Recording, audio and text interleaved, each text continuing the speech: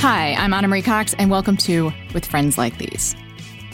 An ongoing interest of this show is what happens when people have the best intentions. Now, usually we talk about that in terms of relationships and politics. Today, we're going to talk about the absolute best intentions one can have. Literally, the absolute best. Perfection, the intention of perfection in, the world. Today, we're going to talk about utopias. We're going to talk about them with Avery Trufelman. She's a staff producer at the design podcast 99% Invisible. She hosts her own spin-off podcast called Articles of Interest. That's about fashion. And she most recently has become the host of Nice Try, a podcast from Curbed and Vox Media about utopias. And before we talk to her, just going to give you a little taste. I think this example will show you something that Avery and I wind up coming back to a few times, which is somebody's utopia is always someone else's dystopia. Lawson Deming works in visual effects. And in 2015, he was tasked with digitally recreating a city that never was. A task not unlike rebuilding a Mesopotamia or a Babylon. Deming had some source material to go off of for this lost city. There are blueprints for it and detailed maps and models, architectural models. But it was up to him to put these maps and models together, to render an image of Adolf Hitler's proposed redesign for Berlin. Germania, or Germania as it's now known, would be Hitler's ideal version of the capital of the Third Reich. This, you may say, is not a utopia. I agree. It was a utopia that my grandmother had to flee from. A utopia that was built, as many utopias are, on land that was already in use. For Hitler, a new capital would be a revision, like ethnic cleansing and genocide wasn't enough. He had to raze Berlin to the ground and start anew. This was his utopia. Avery, welcome to the show. Thank you so much for having me. It's an honor. So you're here to talk about Nice Try, which focused on utopias. Mm-hmm. And I think there are probably some people that might not understand why I feel like your show's a perfect fit to talk about on this show. But maybe you're like, oh, no, I know exactly why I'm here. But I'll tell you why you're here. Ooh, yes. Actually, I'd love to know. So this show is a lot about good intentions, basically. Mm-hmm. Like unintended consequences of good intentions. And most of the time we talk about that in the context of politics, right? And also relationships. Mm-hmm. And specifically, I think the kind of story of this podcast is what happens when well-meaning white people try to help. And wow, like that's what your show's about too. I mean, yeah, pretty much. That's it.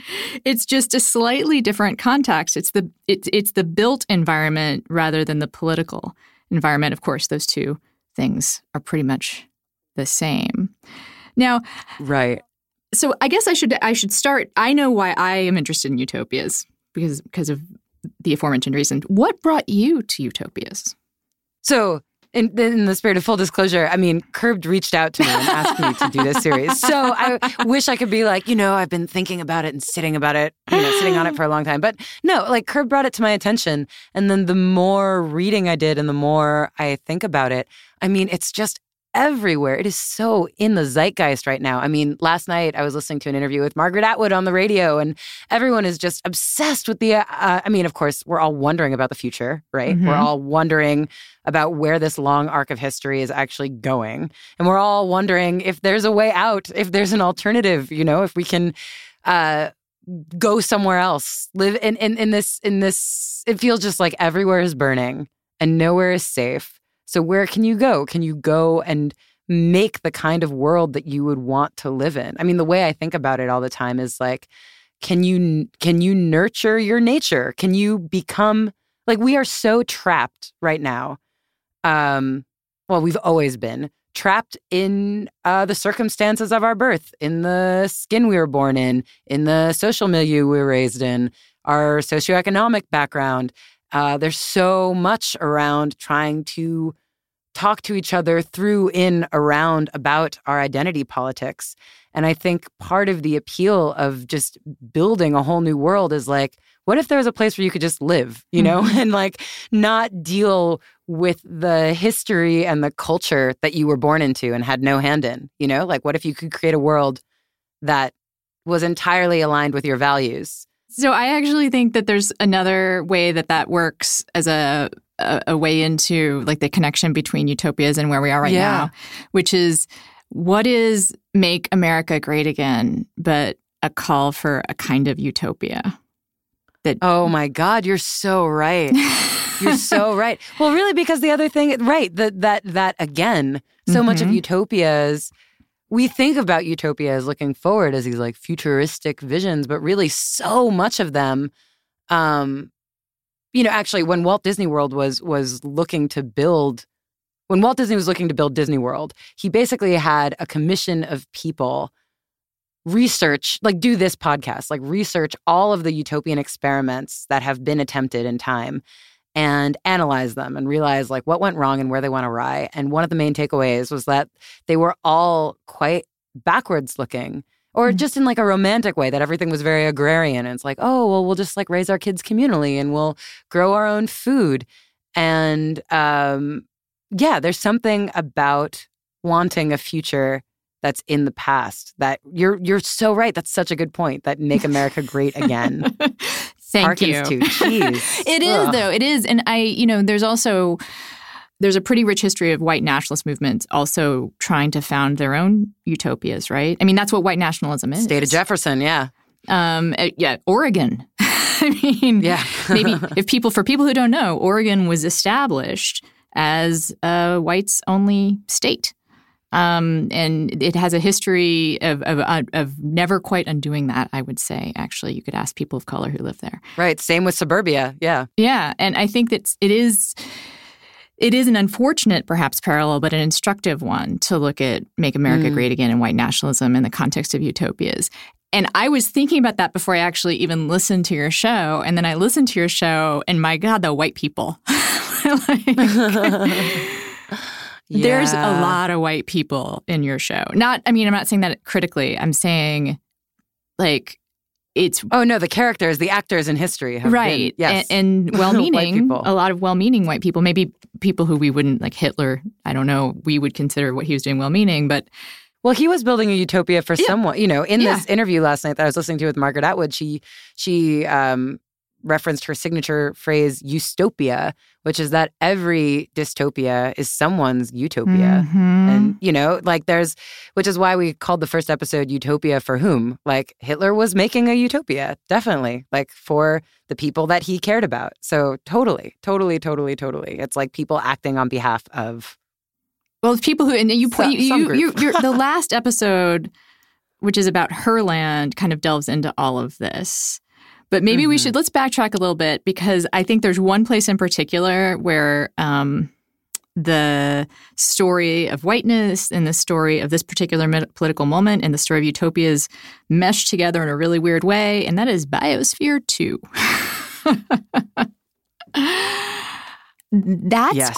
That's a story. Yeah, it's crazy. It seems to me, as a listener, that you really enjoyed telling that story. Oh, yeah. Like, Biosphere 2 wasn't even in the original plan for the season. And then I went to a conference there, and I was just like, stop the presses. We have to do this story. Like, this is definitely a failed utopia story that we need to talk about. And I feel like someone should go make a 14-part podcast series all about Biosphere 2. Like, we didn't cover, this was just the tip of the iceberg. But it's about climate change. It's about the best intentions of white people. It's nuts. It's totally crazy. Yeah. And Steve Bannon has a role. I mean, it's my God, yes. It's insane, like, just how... Oh, and it's like people, it's a bunch of white people, like, closing themselves off and thinking they can do things on their own, but having to cheat, Like, it's... To me, it is a story, of course, that I guess all of these stories have certain things in common, right? What I see, besides the whiteness, is like arrogance, Yes. A lot of hubris. And that's easy to see. But I'm wondering, actually, did you find yourself being able to romanticize or empathize or seeing anything kind of like noble in these experiments? I mean, because I think that's the first instinct. And then there's like the wise guy instinct. No, these are noble. This is hubris and whatnot. But I'm wondering if there's like a even deeper kind of place to get where you're like, I understand. Yeah, totally. That was really important to me, to not be like, oh, look at these weird freaks, to really try to come from a place of empathy, even, for for Hitler. Like, I mean, not for Hitler, but just to try to understand why people build these crazy things and what's behind them, and what their motivations were. And for many of these stories, there is kind of this shining moment where it's like, hey, that sounds quite nice.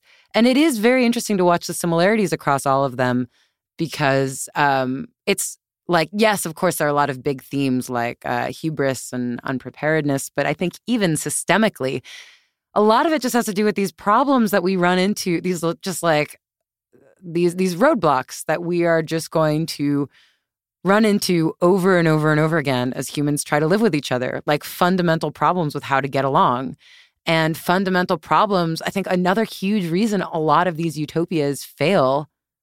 I mean, okay, so here are like some of my main takeaways from examining a slew of utopias. One is like the problem of governance, right? I feel like for a lot of people, utopia means getting away from drama and decision-making and arguments. They basically want to get away from politics. They're like, I don't want to worry about it. I just want to live my life. And I think the easiest way to not argue or fight or feel bitter with your neighbors is if you all agree to just, single-mindedly follow the teachings of one charismatic white guy. Yeah. And then you only have to make one decision, and that's the only decision you need. And then, inevitably this person gets into legal, financial, or dies, or goes away, goes mad with power. Like, you invest everything in this one person, and then they go away, right? Or the other version is to try to do everything by consensus, but then you get back into politics, and then you get into 8-hour-long meetings, and everyone's like, oh, well, this isn't utopia either. So one is just kind of generally the problem of governance, right? And the problem of is there a way that we can all live together and all get along? And then the other one is another huge stumbling block for all these utopias is they want to create a new generation, whether that is actually, I mean, and that's where a lot of them get into eugenics and less savory methods. But the problem is always just times change. It's the next generation. Morals change. Right? That's the problem, is how do you iterate? Yeah. And it's telling the only utopia that you look at that is not somehow the brainchild of white men, and I hear even Chandragar, right, is actually no, it's white guys. Yeah. Is white guys designed it. It may have been the brainchild of Nehru, but it was designed by white guys. So the only non-white guy designed utopia you talk about is Herland, which is fictional. Yes. And it sustains itself because it's able to be fictional, right? They have literally, I think I was just listening to it, and I remember reading it a long time ago, but I had forgotten. Oh, really? Yeah, I mean, feminist studies in college, Yeah. And also, I'm very interested in science fiction as a political project. I mean, I love science fiction just because spaceships and stuff too, but it's always... Didn't you think the book was kind of boring? Yeah. The most interesting book... It's super boring. I mean, Yellow Wallpaper gets its narrative drama from the fact that she's going insane. I mean, she's not a propulsive writer, I think, by nature. So it's also, as someone who reads a lot of dystopian and utopian fiction, especially specifically ideological dystopian and utopian fiction, I can tell you that monologuing is it's the main, song in most of those stories. Like I'm actually just now reading for a project, I swear, Glenn Beck's books, thrillers, Ooh. which are about how, the U.S. is going to be felled by financial crisis because we have fiat currency and surveillance state and et cetera, et cetera. And I've been counting the monologues because what happens is he just has characters come out and like give a speech about what's happening in America. Like it's not like and that's and to bring this back to Charlotte Gilmore Perkins. That's how a lot of utopian fiction works. It doesn't have characters and drama. It just has. It functions like an audio tour. It's like, here's how we make our food. Yeah. Isn't that cool? Like, here's how we procreate. That's so interesting. And everyone's like, wow. Like, imagine a science fiction that's just world building. That's usually the backdrop for most science fiction. But, so it's just explaining how things work. It's just like taking a tour of like the sewer system, like. Yes. If you're into that kind of thing, it can be fascinating. Yeah.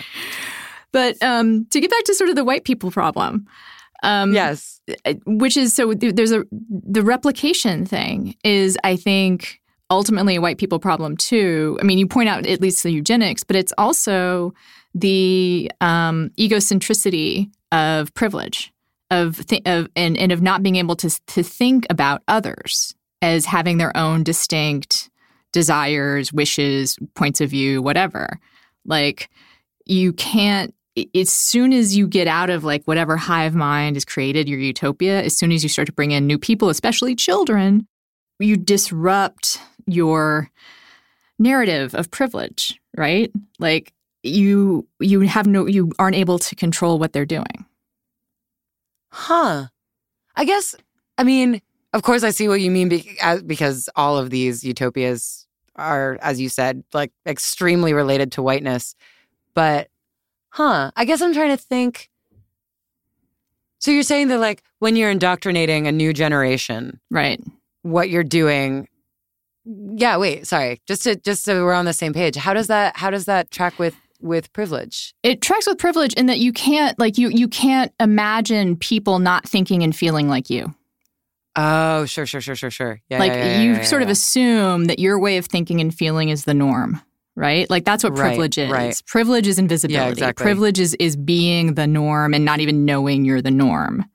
Right? Exactly. And so that's sort of what utopias, especially again, like white people utopias replicate from the society that they separated from, is that they may have thought of themselves as different and non-centered and like eccentric and whatever in regular culture. But then they've gone off and founded a new culture where they're the centered ones. Right? Right. That's a really good point. And they can't understand that other people might come in with different ideas. And that's why the Herland episode is fascinating because you do go into some real life, lesbian separatist communities, like talk about the history there. And I thought Shanta Smith-Cruz had such an interesting point when she talked about the difference between utopian thinking and separatist thinking. Yeah, totally. And the idea, right, that like we need to let go of this idea that there are these perfect places and these places that we can just like fix and make better. And I really thought that it was an extremely like nuanced queer perspective to be like, look, there are places and things are good and things are bad and they're just different. They're not perfect. They're just another paradigm. But just on the subject of indoctrination, I just have to say, like, something that I've thought about a lot in the course of this series, because, of course, I'm like, well, how would I make a utopia if I wanted to make one? And I've been thinking a lot about the Amish. Like, I've been thinking a lot about Rumspringa. Oh, yeah. Oh, interesting. Like, you'd allow for a relief valve. That's how you do it. Totally. Because I feel like most people start, or at least the problem that everyone gets into, right, is there's this, like, new generation of either new inductees or children, and they're like traumatized and they feel weird and alienated from the outside world. So it just makes so much sense to be like, all right, well, why don't you come to this conclusion yourself and understand why we've made the rules we've made? And it's just such a smart smart idea. And I want to go interview some people. I mean, I have friends who've left those kind of communities, but I'm so curious to talk to someone who has gone back and what that kind of release valve has meant to them. Because I think that's the other thing. Like, if you're trapped in a utopia, it's no better than being trapped in the world, right? Like, then your agency is taken away as well.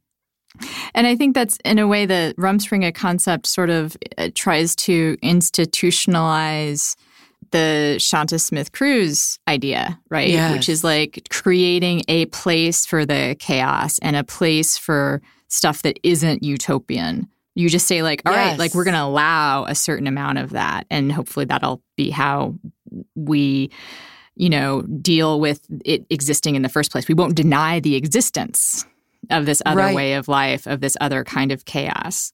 We'll let you go try it out. Right. No one really has time to go to the post office. You're busy. Who's got time for all that traffic, parking, lugging your mail and packages? It is a hassle. That is why you need Stamps.com, one of the most popular time-saving tools for small businesses. Stamps.com eliminates trips to the post office and saves you money with discounts that you cannot get at the post office. Stamps.com brings all the amazing services of the U.S. Post Office right to your computer. Whether you're a small business sending invoices, an online seller shipping out products, or even a warehouse sending thousands of packages a day, Stamps.com can handle it all with ease. Simply use your computer to print official U.S. postage 24/7, any letter, any package, any class of mail, anywhere you want to send it. Once your mail is ready, just hand it to your mail carrier or drop it off in a mailbox. It's that simple. With Stamps.com, you get 5 cents off every first-class stamp and up to 40% off priority mail. It's also a fraction of the cost of expensive postage meters. Stamps.com is a no-brainer, saving you time and money. It's no wonder that over 700,000 small businesses already use Stamps.com. And right now, my listeners get a special offer that includes a 4-week trial, plus free postage and a digital scale without any long-term commitment. Just go to Stamps.com and click on the podcast microphone at the top of the homepage and type in friends. That's Stamps.com, enter friends. Have you heard about the company making stylish shoes for women and girls out of recycled plastic water bottles? Yes, you have heard of them if you've listened to the show. It's Rothy's. They are insanely comfortable and they're machine washable, and I wore mine yesterday because although it was a beautiful day out, it has been rainy here and there was mud everywhere. And I was like, I want to wear like cute little flats with my jeans, but I know I'm going to step in mud. So I can wear my Rothy's. And I did. I have the red camo pattern, which I have shown Karen in the studio here. She agrees they're very cool and very different. They make different styles all the time. They sell out all the time. If you are interested in a pair of Rothy's, you should probably get them as soon as you decide you like them. They come in a wide range of colors and patterns. They're available in 4 different silhouettes. And like I said, they're constantly launching new styles, so you're guaranteed to find a pair or 2 or 3 that you love. One Yahoo editor recently called them the most comfortable flats I've ever owned. And as you know, protesters who protest in their flats often wear Rothy's. People who we know and care about, they are the official shoe of protesters. Another major bonus, they're fully machine washable. I think I said that. Every time they need a refresh, you can simply toss them in the washing machine. It's like getting a fresh pair every laundry day. And they're also manufactured in a zero-waste factory. They ship directly in the shoebox, no unnecessary packaging. These are feel-good flats in more ways than one. Check out all the amazing styles right now at rothys.com/WFLT. Go to Rothys, ROTHYS.com/WFLT to get your new favorite flats. Comfort, style, sustainability. These are the shoes you've been waiting for. You look around your business and see inefficiency everywhere. So you should know these numbers. 37,000, the number of businesses which have upgraded to the #1 cloud financial system, NetSuite by Oracle. 25, NetSuite just turned 25. That's 25 years of helping businesses streamline their finances and reduce costs. 1, because your unique business deserves a customized solution, and that's NetSuite. Learn more when you download NetSuite's popular KPI checklist absolutely free at netsuite.com/streaming. I want to hear more about what utopia you would create. But I'm in recovery. And so I was thinking about the AA model as a utopian model. Because it is essentially an anarchist organization. Like, it doesn't have leadership. And it maintains itself, actually, sort of, in a way, it's a Rumspringa idea, which is that it's a program of attraction, not promotion. You have to want to belong. Like, yes, no one can make you say you're an alcoholic. No one can make you join AA. And AA doesn't promote itself as a solution, right? Like, right. You have to have decided, no, this is the thing for me. Like, I'm going to do this. And that's how it's sort of like, if it had to make money, if it had to like promote itself, like, it wouldn't work. Right. So, Right. Oh, man, it's so great you bring that up, because I've been thinking a lot about this, too, especially because, at the end of the series, we basically kind of tie it up by talking about this concept of heterotopias. The name is quite unfortunate because it does imply that it has something to do with straightness, but it doesn't. It's like hetero as opposed to homogeneity. Right. And heterotopias are places that are just different from normal life, that are just like a special, like a cruise ship or a sauna, or, in the worst case scenarios, like a jail. A sauna. Or just a place that's like, just somewhere when people are like, on the outside world, blah, blah, blah. Somewhere that's seen as like a deviation from normal life, where like norms are loosened up a bit. And I've thought about this a lot, especially reading. Did you read that viral Anne Helen Peterson article about millennial burnout? Yeah, I did. Yeah. Just thinking about how we, now, I think a real thing that attracts people to utopias, especially like regressive, backwards-looking utopias, is some idea of community that we feel like we've lost, that we're like, I just want to go to a place and everyone I love will be there and I won't have to work too hard for it. Because right now we live in these worlds where we're like cobbling together some semblance of a chosen family with like a series of coffee dates, or like someone has to host dinner or like throw a party. And it's like, like socializing is so difficult. And so few of us belong to Elks clubs or Rotary clubs or churches or places where you can just go that's just a basement and everyone is going to be there. And that's exactly what AA is. Yeah. It's like the perfect... It's a chosen community. No, it's not perfect. Nothing's perfect. No, right. It's a chosen community. It is, as they used to say about some of these places, it's an intentional community. And it's also, that Anne Helen Peterson article, like, it is both to some degree an overt critique of capitalism, and some degree like it's just embedded throughout the article. But to me, a lot of what these utopias have in common also is the desire to make people feel worthy without having them be tied to a particular worth, right? Yes. Like that everyone is worth something even if you're not producing, right? Exactly. And I think about that all the time in the context of like whatever, Elks clubs and Rotary clubs and churches. And AA actually would be another example. Yeah. Exactly. And AA, you're not going there to like network or meet people in your cohort. You're just trying to figure out how to be better people. And like everyone has something to offer. It's so interesting. And I don't have anywhere like that. Well, there's a 12-step program for everyone. So, I could probably I could probably matchmake a 12-step program for you. But also, like, someone that is one of my few remaining conservative friends, Tim Carney, wrote a book called Alienated America. And he basically calls for church. And I, in a way, don't disagree.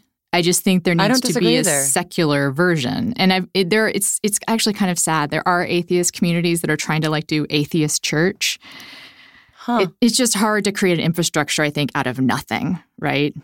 Yeah. Like churches get to fall back on 2,000 years of rules and ideas and traditions. Fundraising. And whatnot.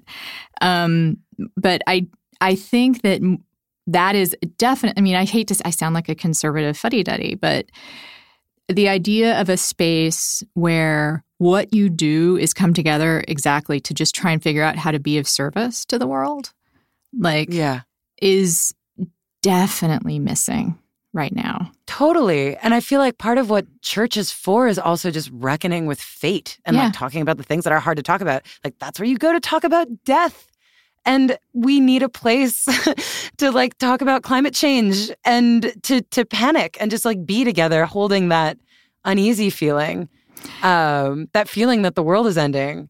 And it's funny. Friends of mine have been like, "Oh, we need secular church. Like we need climate change church. We need some place where we can like think about fire and brimstone and like whatever, sing about it and cry and just have that catharsis and figure out what the right thing to do is, and reckon with our brokenness, you know, and be loved anyway. Like I happen to be a person of faith, but I can tell you in some ways I feel like it's a cheat code to believe in God, especially to believe in Jesus, because I have this like underlying belief that I've been granted grace, right? Like, oh, that's so lovely. I'm so jealous of you. You know what? I used to say that to people who were really Christian. Yeah, I did. And then I don't want to get too much into it, but like at some point I was kind of like, well, why not me? Like, why not like have that? Why not believe that I've been saved? I mean, wow. And that's how belief works. Like you just believed in believing it. And then kind of, yeah. I mean, and then there's like the sober piece is a huge piece of it too. But yeah, sure. Because, you know, like I should be dead and I'm not. So it's hard to turn that down as a gift. And to not believe that there's some maybe reason I do not understand for still existing. But to get back to utopias and the that's crisis. Incredible. But to get back to utopias and the crisis of our current moment, what I do feel like is people do not have a sense that they can be redeemed. We just go around feeling our brokenness and aren't there for each other and don't have a higher power. So what we do is have like Friendsgiving, right? Like I'm not mocking that either. Yeah. I've done it. It's not just a millennial thing. But people try to cobble together these chosen intentional communities. But because of capitalism, kinda, like they're really hard to sustain. Then there's no infrastructure for them.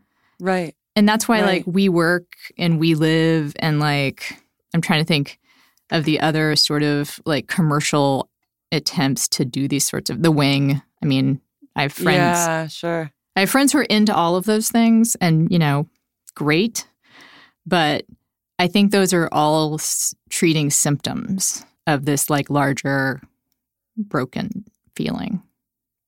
Well, it's interesting that you use the word infrastructure because I really do believe that, I mean, to bring this back to the idea of politics and place, that the built environment is political. Oh, yeah. I think so much of this really does have to do with being rooted in a place.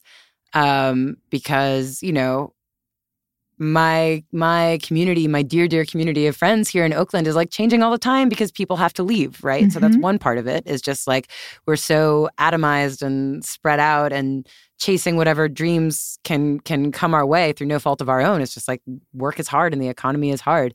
But the other thing is literally like the infrastructure of where we live.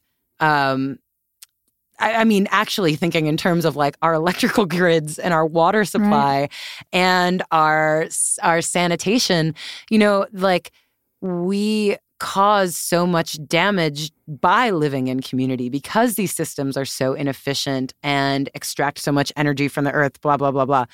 And so that's another thing that feels like we're constantly atoning for it, that there are these larger systems that are so outside of ourselves. Right. And they are so abstracted to us and we don't feel like we're a part of them.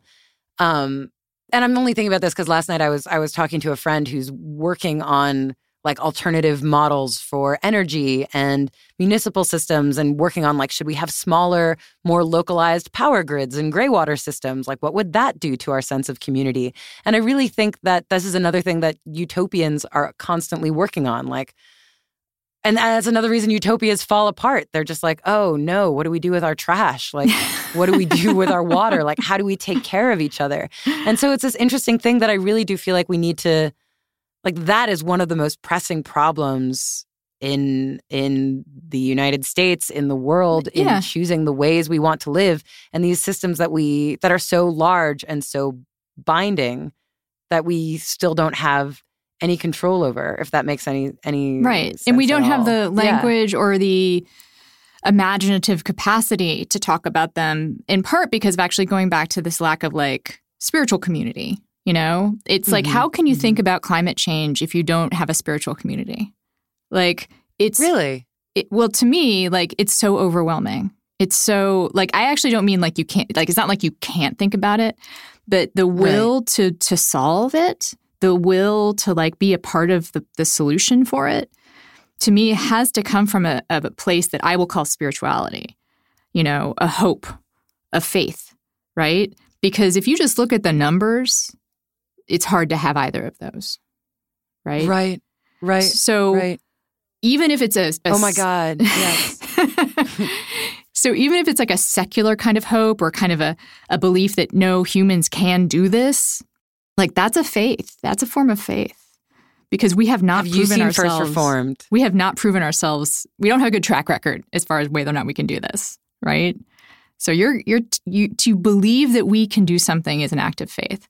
And I think we would all be more inclined to be active in climate change, more inclined to think about it, to be able to ponder it, if we did it in community and in a community that also was acting out of faith. Oh my, wait, have you seen First Reformed? Not yet, no.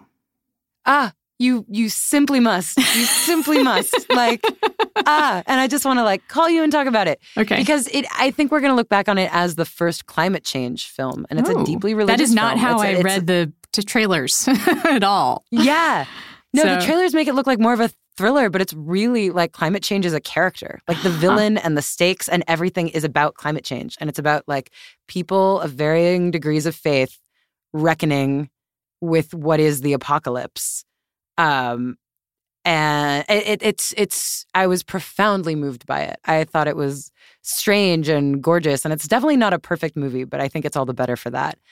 But yeah, and I think this also goes back to the idea of like, oh my God, I mean, everything's everything's folding in on itself, but I feel like it also comes back to this idea of politics, that people are like, oh, we disagree so much, and like, how can I live in a world that's free from strife and free from arguments, and I have to make all these decisions.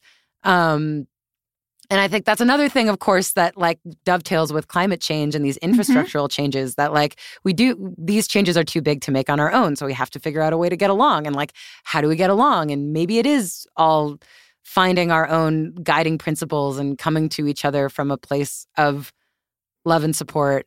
And not to get too like media junkie on you, but of course, this also reminds me of Fleabag season 2. Have you seen it? This is just turning into like a recommendation podcast.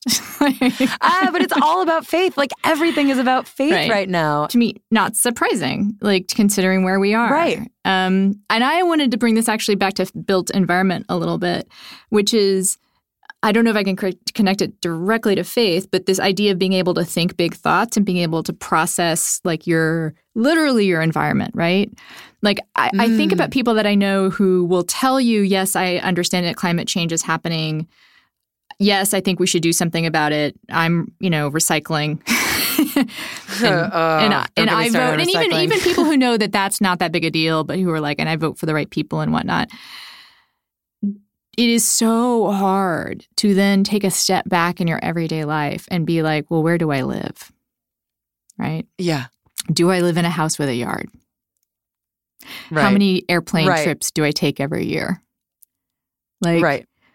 Because if you're someone with even a little bit of knowledge about climate change, you may know the answers to those questions are pretty guilt-producing, right? Right. Everything. How much meat do I consume? Where, all the trash that I produce, just everything. We're just producing. And because we don't have a spiritual community to help us work through feelings of guilt and shame and to feel like we are loved no matter what, we prefer just not to think about the things that make us feel guilty. Oh, that is such an interesting point. Thank you. I think it's true. Yeah. Oh, that's really, really interesting. Because, when you ask, like, what would my utopia be? I'm like, oh, well, my utopia would be, like, some sort of, like, zero impact, zero waste community. But that does come because I have been trying to be zero waste myself. And it definitely comes from this like place of shame. It feels like I'm not, I was raised Jewish. I'm not very religious now, but it has this very like Catholic feeling to it. I'm very like repentant all the time and very guilty, and guilty to live in this world where someone offers me a plastic cup and, I'm just like, oh, what a shameful world this is. And I think you're right. I think it would be more productive and better to just like to first forgive everyone. Yeah. And forgive myself and then move forward from there. Holy shit, are you converting me? What is happening right now? We could just go the 12-step direction too, because that's a real important project in the real important concept in the 12 steps is that really you cannot start to do good in the world. It is very difficult to be of service to others. It is very difficult to clean up your own side of the street if you're still carrying guilt and shame. Like, you can't begin to atone or make amends for your past if you haven't forgiven yourself for it. Which is so great because it also, naturally implies that you are looking at your past and you are reckoning with your history and seeing it for what it is, which is something that none of these utopias that we talk about in the show really did. It was all about like plowing forward and asking forgiveness, not permission, and like, we're not prepared, but whatever, let's go with it. And that there is something in between about like, all right, well, let's learn some lessons. Let's prepare. Let's like, reckon with the past and like forgive yourself for it so that we can move on. Yeah. Like, that's why we learn history. Yeah. Well, the saying in AA is we will neither regret the past nor wish to shut the door on it. Which I think sort of sums up what you're saying, which is that being able to use the past properly, right? Yeah. Like, and instead of fictionalizing it, which is the Make America Great Again utopia, is like, right? Yes. Not the past at all. It's not about a past. It is a completely invented future. Yeah. Third Love bras fit better than other bras. They use data points generated by millions of women who have taken their Fit Finder quiz to design bras with breast size and shape in mind for a perfect fit and premium feel. And I would not normally say this in public, much less on a podcast, but I did not wear a Third Love bra today, and I regret it. And it makes me very glad I have a female engineer in the booth because I have been having to, make myself comfortable in my bra pretty much constantly all afternoon. And I usually actually wear a Third Love bra to record. It's not always like, oh, I'm going to do an ad, so I should wear this bra, but they just happen to be my favorite bras. Breast shape matters. That is actually something that I feel like Third Love has actually incorporated into not just their marketing, but, the actual design. So there are bras that are better for the bell shape. There are bras that are better for a more, I guess, pert shape. I'm more in the bell category myself because I'm getting old. But anyway, you will find the perfect bra, again, with their Fit Finder, and you won't have any stranger looking at your girls to tell you what kind of bra you should have. You can do it in the comfort and privacy of your own home. It's a very quick quiz. It's 60 seconds. It's kind of fun, even. And if you're skeptical about getting a bra that fits from an online quiz, you have 60 days to wash it, wear it, put it to the test, and if you do not love it, you can return it, and Third Love will wash it and donate it to a woman in need.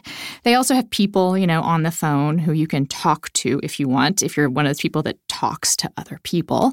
I preferred the quiz. It is sincerely the most comfortable bra you'll ever own. And Third Love knows there's a perfect bra for everyone. And right now they are offering my listeners 15% off their first order.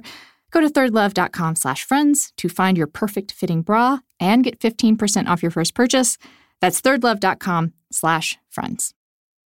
The Lyndon B. Johnson School of Public Affairs at the University of Texas at Austin believes fundamentally in the power of dialogue, the need to work together, and the promise of an engaged citizenry. Government works best when we, the citizens, engage. We all have a role and responsibility to shape the communities in which we live. This is about civic vigilance. So if you're ready to harness your passion and understand the environments and the policies in which we live or die, enter the arena of public service. Find out more about LBJ's School of Domestic and Global Policy degree programs at lbjschool.info/friends or find them on social media at the LBJ School. So I want to figure out a way to for us to kind of land this plane gracefully together. And I do want to talk about your utopia. I think that's the way to go. You already mentioned it's going to be zero waste. And maybe let's talk more about your specific utopia, but I do have one burning question for you. Yeah. Which is, having looked at all these different utopias, if you had to choose one to live in, which would it be?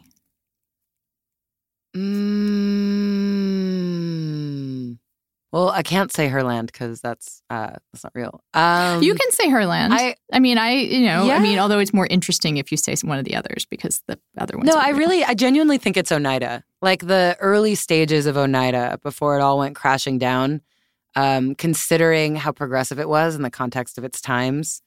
As a free love utopia, everyone kind of like laughs and giggles, and it sounds very, like woo-woo and titillating, kind of ahead of its time and titillating. But really, like thinking about what this meant, how hamstrung women have been historically by marriage, and that this was a way for women to just live as individual units, which was impossible.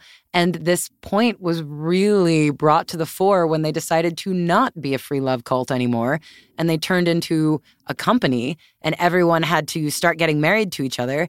And then there were like winners and losers. Like some women got wealthy husbands, and some women didn't get married at all, and they were impoverished because they couldn't get jobs, and suddenly they had all these children to support. And it's just really illustrative of how important that autonomy was, not just for like pleasure, but just to like live a life. It's really interesting. I was really intrigued by that one. So Oneida was a religious community that believed in free love and that women and men were pretty much equal in all regards. They did everything together. They did hard labor together. They did housework together. And, they were all just sort of these children of God, and they had various industries. This is another interesting thing about all the utopias. They still exist within capitalism by and large. And so they still have to like find a way to make money and produce stuff. And so they created this line of silverware that was more affordable because it wasn't completely silver. It was stainless steel dipped in silver. So it was this very American product that like looked expensive, but it wasn't as expensive. Also a good metaphor for utopias. Totally. Yeah. And the silverware, just like it's still around today. If you turn over your forks and knives, sometimes they say Oneida. Sometimes they say, if they're old, they'll say community plate on them. And basically, the thing happened that always happens in communities. They were led by this one leader. He went off the rails. He fled to Canada. And then in the aftermath of that, they turned their religious free love community into a company. And they split up their communal house into apartments, and they paid all their members out in shares. And then everyone was like, all right, let's do it. We're doing monogamy now. And then they became this like kind of traditional family values company. And it's still like the president of Oneida is still a descendant of the community. Like the fun twist in the story of the episode is you find out at the end that everyone was related in this family that also had some like freaky eugenics stuff that was like, ugh. But in the early initial days, they were really seen as freaks for having like their women had short hair, and they were like out there, working bloomers in factories. Also, right? Yeah, bloomers. Yeah, and wacky. So that was really like, given the context of the times, if I could live in like, what was it, like the 1860s, I'd be like, sign me up. That sounds amazing. And I'm also curious if doing this show, looking at all these places that really force you to grapple with these big questions about hubris and whiteness and privilege and the future, our future and their future. Did you have anything change for yourself? Did doing this like make you think something different or change something about the way you look at the world? Yeah, no, it really did.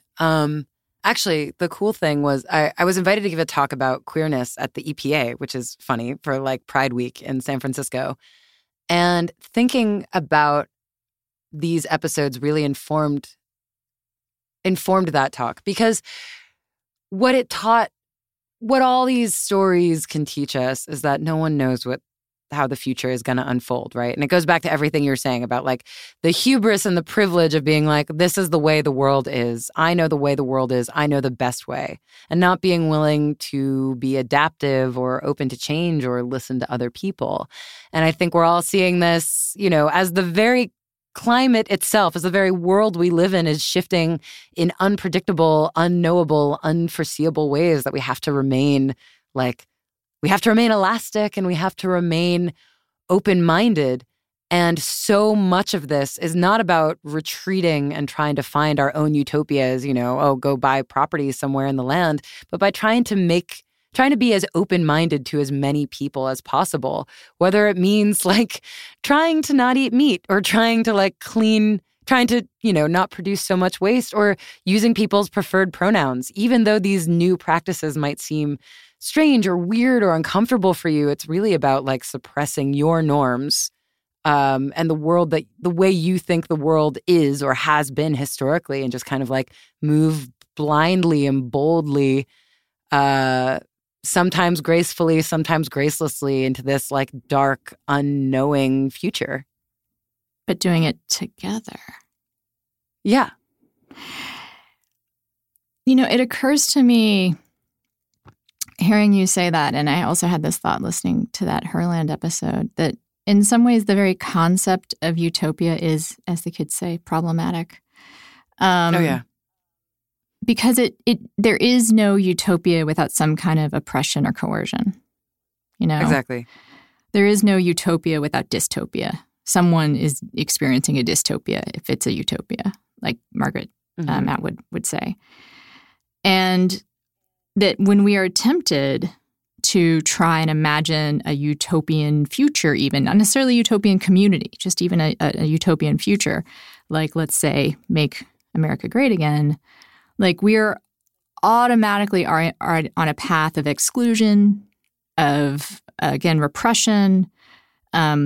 We're going to have to make people do things, and have to like impose our will in some way. And so the impulse to just be like, no, rather than utopia, I will think about, and I agree, I will think about using the right pronouns that someone asks for. I will make this small change that maybe makes me a little uncomfortable, makes this moment less utopian for me, right? Right. But exactly. Unless we all live in a future where we're all just wearing our own VR helmets and just like, living in our own reality. It's just the way it has to be. We need to be accommodating. That maybe super corny, but like maybe the way to create a more welcoming future, a more, okay, I'll use the word utopian future, is to actually focus on being uncomfortable ourselves. Yes. Ding, ding, ding, ding. Yes. You just like, I was rambling on, and that's the whole, yeah. Yep, that's it. Because the more we can tolerate our own discomfort, like then maybe the better the world will be for other people. It'll be more utopian for them, if not for us. Yeah. Yes, exactly. It means eschewing the idea of utopia and understanding that things will not be perfect. Yeah. So again, I was going to ask about your utopia, but now I feel like that would be branding both of us as kind of exclusionary and oppressive. So instead, I'll ask you, of all the people that you met, historical figures that you met, who would you be willing to enter Biosphere 2 with? Oh, geez.